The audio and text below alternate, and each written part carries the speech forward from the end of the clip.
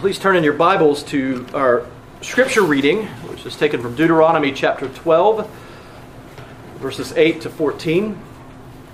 Deuteronomy 12, 8 to 14.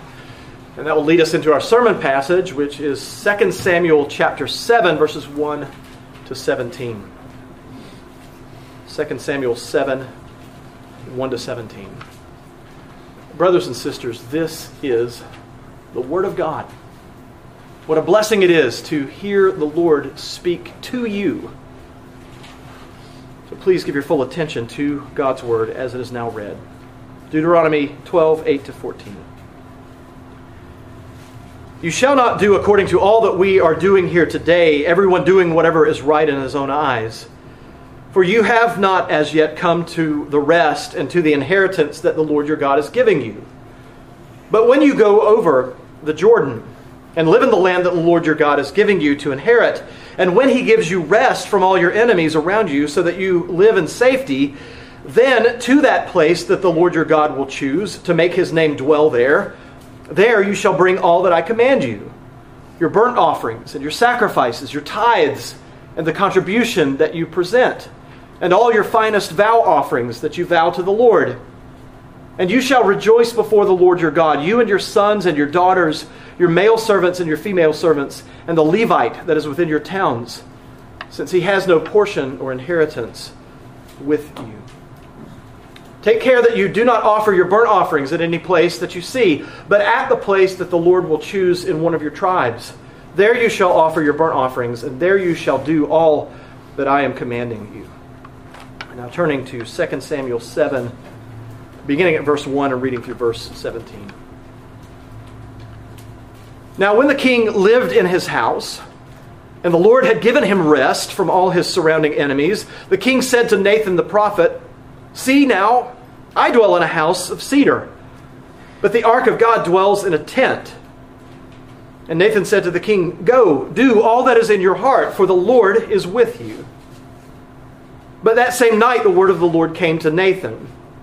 "Go and tell my servant David, thus says the Lord, would you build me a house to dwell in?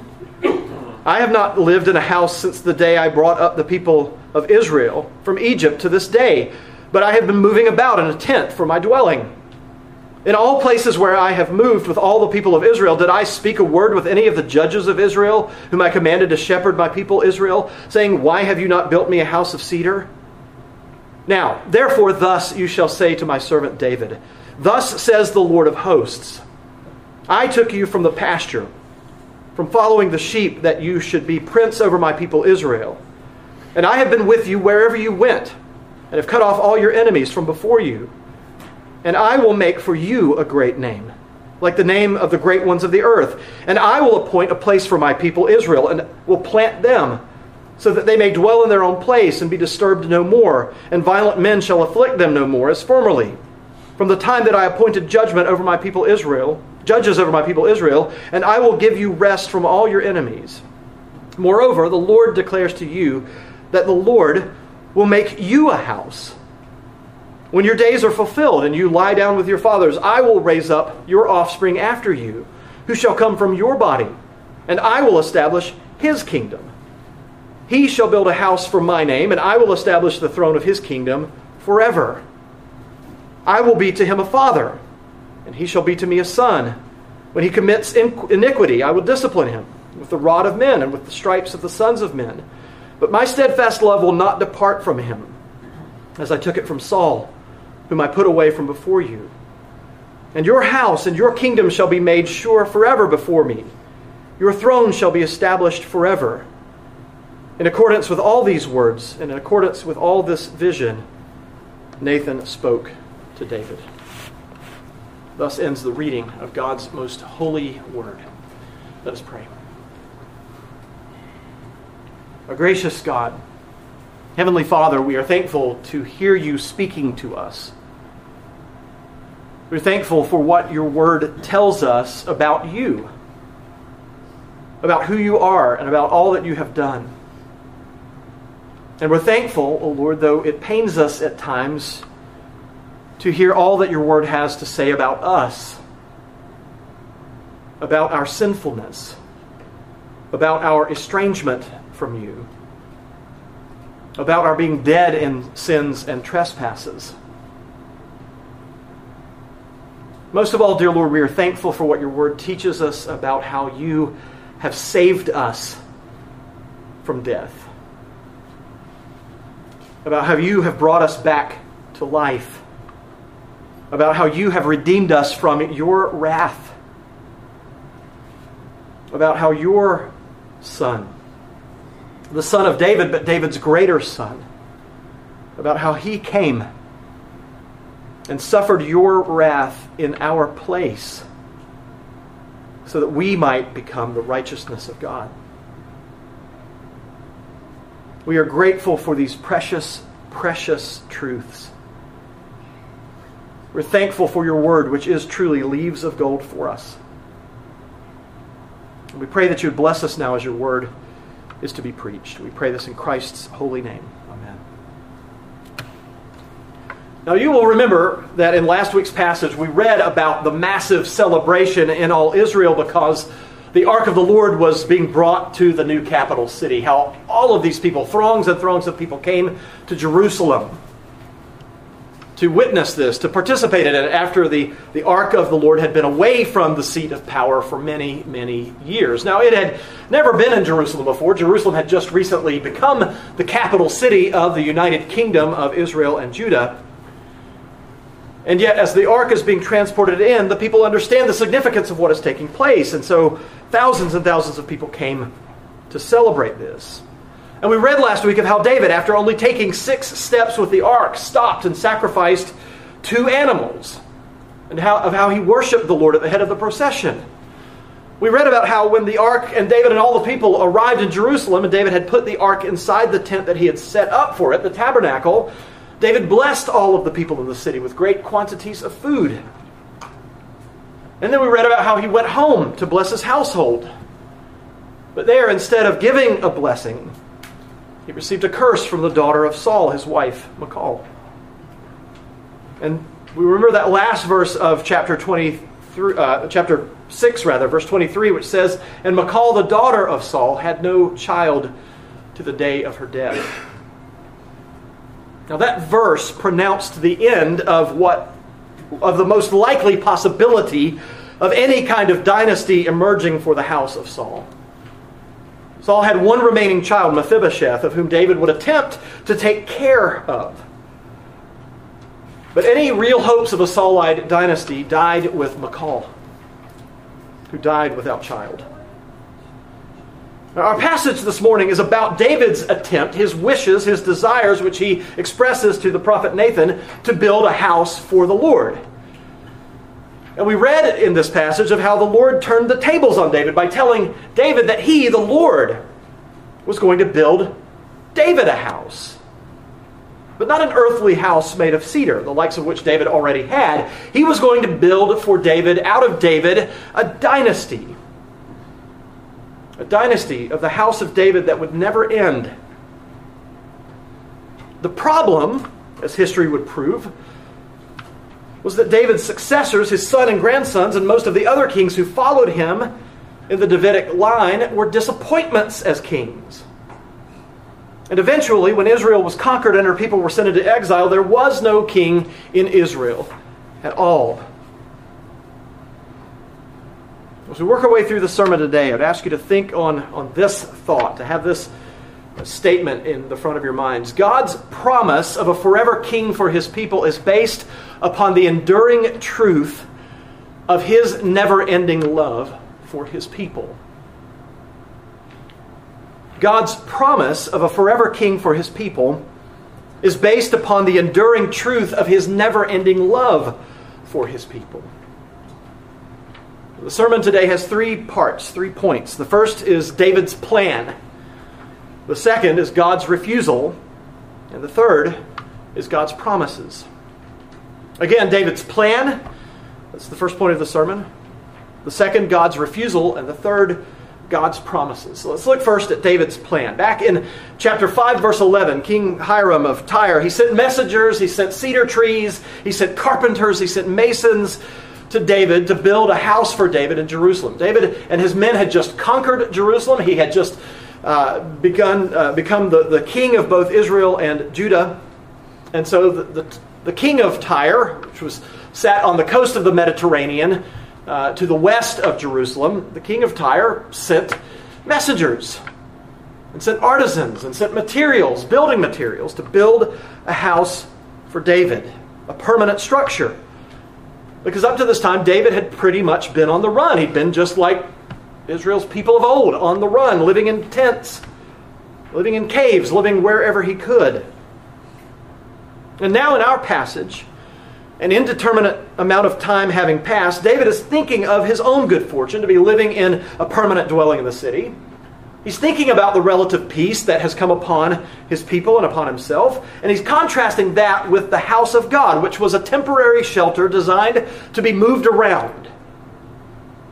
And understandably, from a human perspective, David is concerned about his house being nicer than the Lord's house. And so he devises a plan to build a permanent house for the Lord. And verse 1 of our passage says, "Now when the king lived in his house, and the Lord had given him rest from all of his surrounding enemies." That's a key phrase because it links back to that passage that we read in Deuteronomy chapter 12. As we've seen before, David knows the Scriptures. And no doubt he was well aware of the passage that we read for our Scripture reading this morning from Deuteronomy 12, which says in part, "And when he gives you rest from all of your enemies around, so that you live in safety, then to the place that the Lord your God will choose to make his name dwell there, there you shall bring all that I command you, your burnt offerings and your sacrifices, your tithes, and so on and so forth." Now David saw that he'd been given rest from his enemies. He knew that this had happened by the hand of the Lord, and so he believes now that it's high time for a permanent place to be built where God's people can make their offerings to the Lord. And so it seems like a reasonable plan. And David, like we all do from time to time, or should do, he ran it past Scripture. He tested it according to God's Word. And what did God's Word say? When the Lord has given you rest, then you shall make your offerings at a place where the Lord designates. I might have skipped over that last part a little bit. I might have glossed it, as we mere humans are prone to do. Oftentimes we read into God's Word what we're hoping to get out from it. But it seems to David like it checked out according to Scripture, and now he takes the next step, which is to talk to the Lord's prophet about it, to get advice from his counsel. Now verse 2 introduces Nathan from sort of out of the blue. We've never had Nathan referenced before, verse 2 in our passage this morning. This is the first time he's mentioned. But this introduction is completely informal. There's no formal introduction at all. We read there, "The king said to Nathan the prophet, See now, I dwell in a house of cedar, but the ark of God dwells in a tent." That's all we get as far as Nathan being introduced to us. We know Nathan is going to play a very important, a vital role later on in David's life. But here and now in this passage, David, he doesn't like the disparity between his dwelling place and the ark of the Lord's dwelling place. And so he runs this plan past Nathan, and the prophet responds in verse 3, "Go! Do all that is in your heart, for the Lord is with you." Now, we read that, and some of the men, those who have been able to participate in the men's fellowship or reading through the book with all your heart, we read that and we go, oh boy. Do that which is all that's in your heart. Because we're learning that not everything in your heart is necessarily good. But Nathan gives these words to David, and David's plan has received now the imprimatur of Nathan, the prophet of the Lord.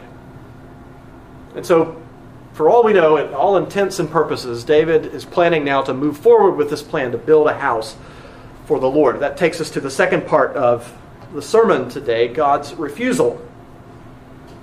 Though Nathan is the Lord's prophet, Nathan finds out through a vision in the middle of the night that he was not speaking for the Lord when he told David to go and do all that was in his heart. How many times has that happened to you? Say something, well, this is the way we're going to do it, and then you find out from your boss, you find out from a family member, your parents, whoever it may be, oh, no, can't do that. Then you've got to go back to the person who you said, yes, we can do this, and tell them, no, we can't do this. This is what happened to Nathan. As one commentator wrote, in his capacity as man of God, he thinks he can give the king carte blanche. And so even prophets of the Lord can get it wrong sometimes. Even ministers of the word can get it wrong sometimes. And so Nathan is put in the uncomfortable position of having to go back and tell David the complete opposite of what he told him the previous day.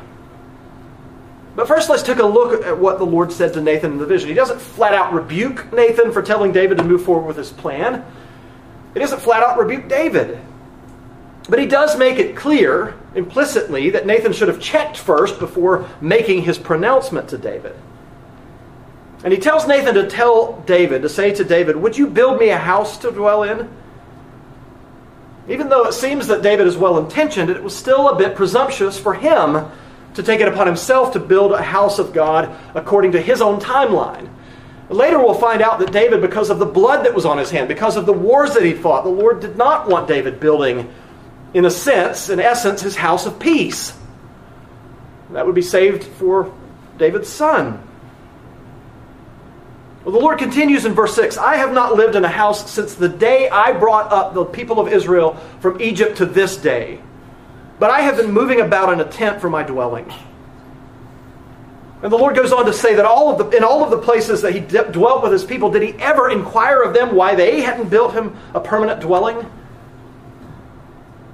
Well, the remarkable thing about what the Lord is telling the prophet Nathan here is, as Dale Ralph Davis does so well in pointing out, is the fact that God went to great trouble to dwell with his people.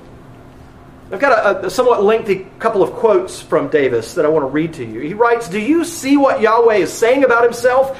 He is the one who travels with his people in all of their topsy-turvy, here and there journeys and wanderings. Do his people live in tents? So does he. Are they a pilgrim people on their way to the land of promise? So is he a pilgrim God, sharing the rigors of the journey with them. And Davis goes on to write that Yahweh is the God who will not enjoy rest until he gives his people rest. The God who stoops down to share the hardships of his people. The God who is not ashamed to say he has been traveling around in a tent with them. Now, when I was in the infantry, again, never having served in combat, but one of the things, our battalion commander, a lieutenant colonel, when we were out in the field doing field exercises as a battalion, he was out there with us. When we were sleeping in tents, he had his own tent. Now, it might have been a bigger tent than what we had. He might have had a private tent where we always had to share a tent with at least one other Marine. But he was there. He was living in the conditions, the same conditions that we were. When it rained, he got rained on. He was out there.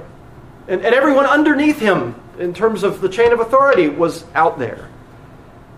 Well, the Lord is saying, he's reminding Nathan to remind David that he has always been the God who is with his people. He is very unlike the gods fashioned by the imaginations of men. He doesn't need a fancy temple. He doesn't need an ostentatious edifice to validate his existence, much less demonstrate his almighty power. He has nothing to prove. And so a tent has served him just fine. He is the God who tabernacles with his people, who dwells with them. And now he's going to lovingly and gently put David in his place. He says in verse 8, now therefore, thus you shall say to my servant David, thus says the Lord of hosts, I took you from the pasture, from following the sheep, that you should be prince over my people Israel. God is the one in David's life and throughout the history of Israel who has taken the initiative. Yahweh chose David when he was nothing more than a shepherd boy. God has always been the one to take care of David, and David should not think for a moment that he needs to take care of God. Now the pagans, they were all about building high places, altars, and even temples for their gods. The unbelieving masses of people who surrounded them, they were all about building the gigantic edifices that showed just how great their gods were. But God doesn't need that. And even the temple itself, which God gave specific instructions to be built, that temple was pretty modest when it all came down to it. It was pretty simple. It wasn't ostentatious at all. Well, that brings us to the third point, to the final point of the sermon today, God's promises. Well, now God tells David He's not going to build God a house. Instead, God is going to do something for David. First, he reminds David in verse 9 that he is the one who has given David victory over all of his enemies. He is the one to whom all of the credit is due. David really can't take any credit for himself. And then, in verse 9, he promises David that he is going to make David's name great. Like the name of the great ones of the earth. He is going to make it so that David's name is remembered.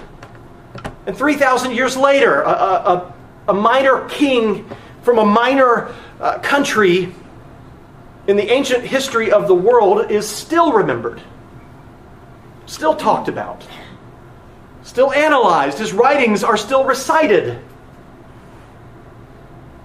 God's promise to David is held firm. And he tells David in verse 10 that he will appoint a place for his people and plant them so that they may dwell in peace. All of his people need to be settled, in other words. They need to have their permanent dwellings before the Lord has his. And then he promises David that he will give him rest from all of his enemies, and then further promises David that he will make David a house. Now, we already mentioned this, but let's state it again. In the context that follows, the Lord makes it very clear to David that he's not talking about another physical house for David. He is talking about a dynasty.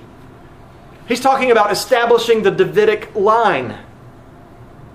He says in verse 12, "When your days are fulfilled and you lie down with your fathers, I will raise up your offspring after you, who shall come from your body, and I will establish his kingdom." And here the Lord promises David that he will not cut him off the way that he cut off Saul, which he makes even more clear in verse 15. The throne is going to pass from David to his son, and we know from the last verse of chapter 6 that it will not be a son born to Michal. We'll learn later on in 2 Samuel that it won't be a son born to any of the wives that David has at the time that God made this promise to him. This son who will be David's successor, verse 13 says, shall build a house for my name. And it is Solomon who will do that. He will be the one to build the permanent dwelling place for the Lord, the temple in Jerusalem.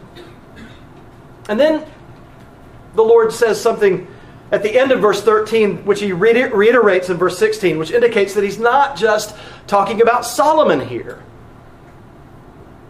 Yes, he's talking about a dynasty, but when he uses the word forever, he uses it 3 times in between verses 13 and 15, or 16 rather. It gives new meaning to what he's saying. It gives new understanding to this term dynasty. The Lord isn't just going to build a dynasty out of the house of David by means of ordinary generation, where David begets Solomon and Solomon begets Rehoboam and so on. No earthly dynasty lasts forever. History bears this out. One of the longest earthly dynasties, the Ming dynasty in China, lasted for hundreds, if not 1,000 years, and yet it died out. It's no longer in existence. And in fact, under Solomon's son, Rehoboam, the united kingdom of Judah and Israel splits. And under Jeroboam, he becomes the king of the northern tribes of Israel. Still, even during that split, a son of David, grandson technically, sits on the throne in Jerusalem. So you could still say that God's promise of establishing an earthly dynasty for David's house holds, at least for a time. And God anticipates that David's son is going to get into a little bit of trouble from time to time. He says in verse 14, I will be to him a father, and he shall be to me a son. When he commits iniquity, I will discipline him with the rod of men, with the stripes of the sons of men.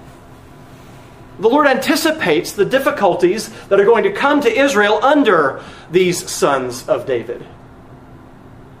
And he does discipline them. He disciplines the kings of Israel and Judah. He disciplines Israel and Judah themselves. But it gets more difficult to hold to this idea of a physical descendant line of David dynasty the further and further in history you go.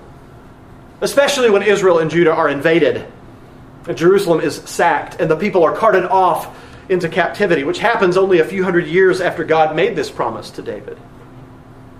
What do we make of that? What do we make of the fact that even today there is no physical descendant of David who sits on a throne in Jerusalem over Israel? In Psalm 89, written by Ethan, the Ezrahite, who lived during the time of David and of Solomon, we read in verses 34 to 37, he writes there in the psalm, "I will not violate my covenant or later the word that went forth from my lips. Once for all I have sworn by my holiness. I will not lie to David. His offspring shall endure forever. His throne as long as the sun before me. Like the moon it is established forever. A faithful witness in the skies." How do we understand something like this when we see Israel, Jerusalem, destroyed? The king carted off into captivity. And if you read further in Psalm 89, you'll see that a time of trouble, even though he's writing somewhere toward the end of David's reign, the beginning of Solomon's reign, a time of trouble has come upon Israel. And the psalmist, Ethan, is asking the Lord to remember this promise that he made to David. He's afraid that the Lord has forgotten this promise in 2 Samuel 7. Now, as bad as things were when he wrote that psalm, and it's unclear from the psalm exactly what was happening that prompted its writing, it will eventually get worse for Israel. Because of their iniquity, the Lord will send them into exile. He will discipline them with the rod. But does that mean that the Lord broke his promises to David and his people? Is that what it means? Did God fail to keep his promise? Did he break it? Let me answer that with another question. There have been, or there will be times in your life where you feel like God has broken his promises to you, but is that true? When the Lord says, "I will never leave you nor forsake you," but you maybe sort of kind of feel that he has, is it true that he has just left you and forsaken you? Perhaps you're in the middle of one of those times right now, and you're feeling pretty destitute in terms of faith. Is that because the Lord has abandoned you? Does the Lord break his promises to his people? Well, that's when, if you're feeling that way, if you're questioning that, just like Ethan, the Ezrahite, as he wonders, as he's trying to remind the Lord of the promises that he made to David and to the house of David and to God's people through David.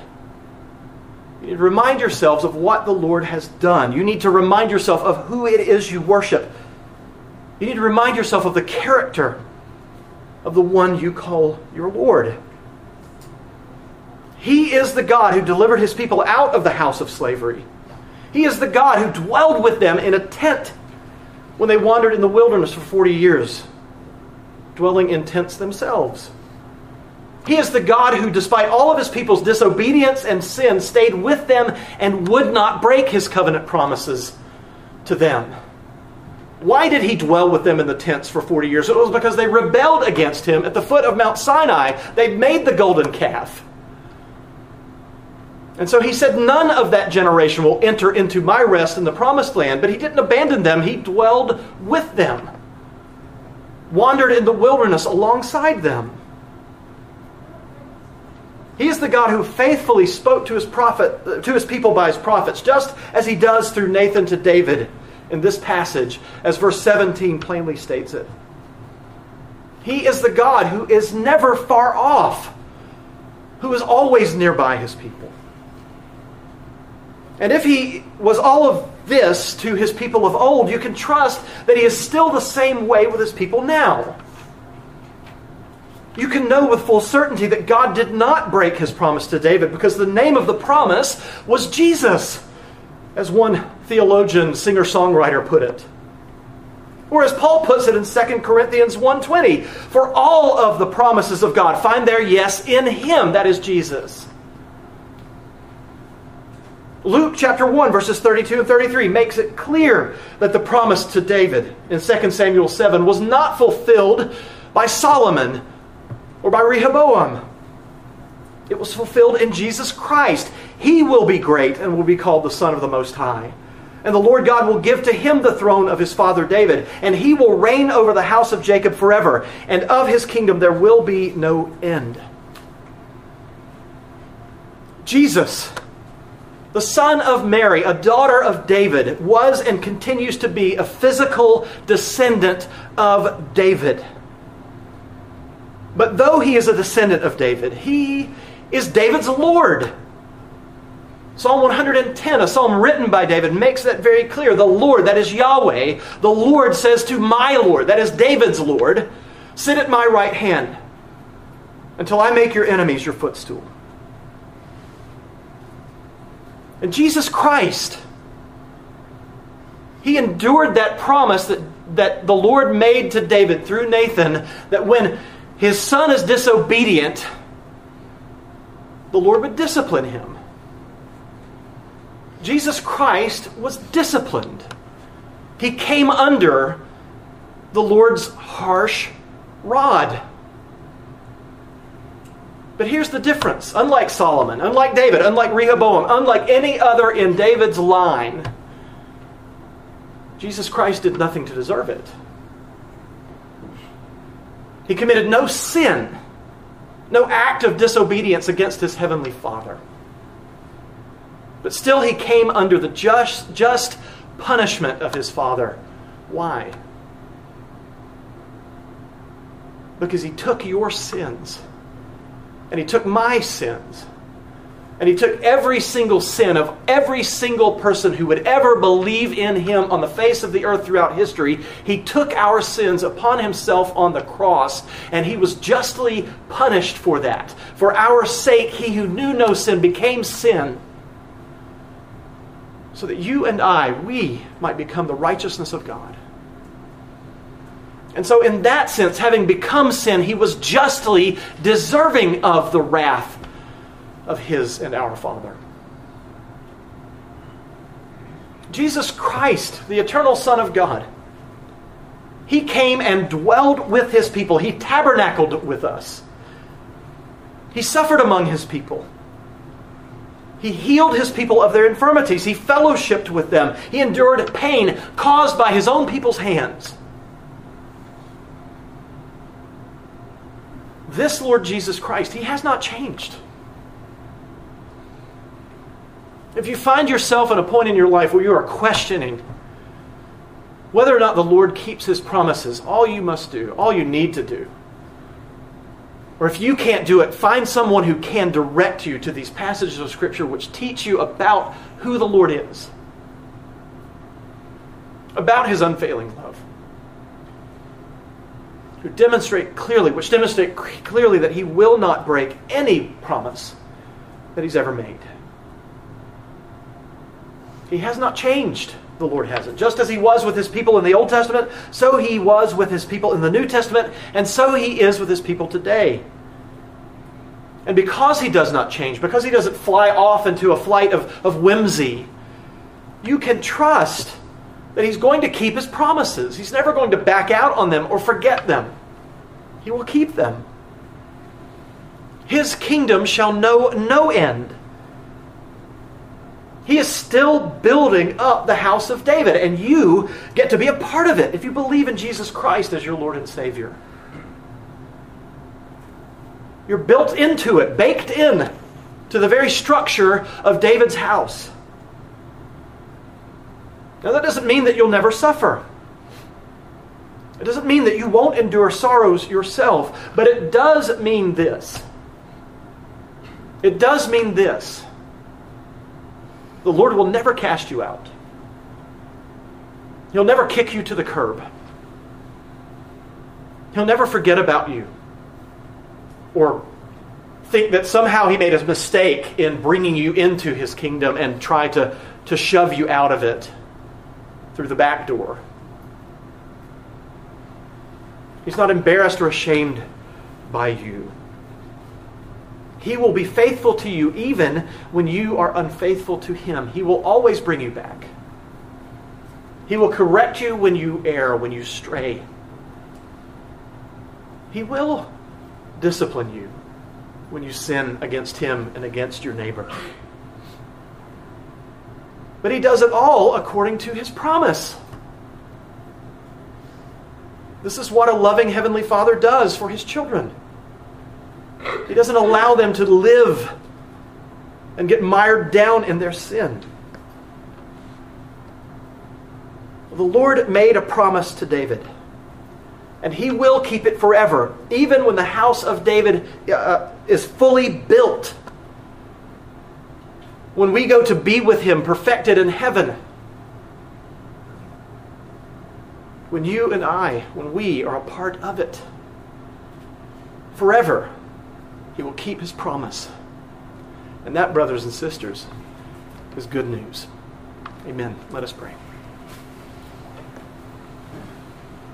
Our gracious God, we thank You for the promise that You made to David, which endures forever, all the way down to our day and beyond, into all eternity, forever. You have given David and us a forever king. We pray that by Your Spirit we always would bow down before Him. We pray that we would never act in rebellion against our King, because He is also our Savior. Because of the sins that we committed yesterday, that we commit today, that we will commit tomorrow, He bore them in His body on the cross. We thank You for the salvation that You have given to us. We're grateful for the promises of the Lord, which are all yes and amen in Jesus Christ. We're grateful that the Lord Jesus Christ is the promise. He's the promised one. And we pray this all in His most precious name. Amen.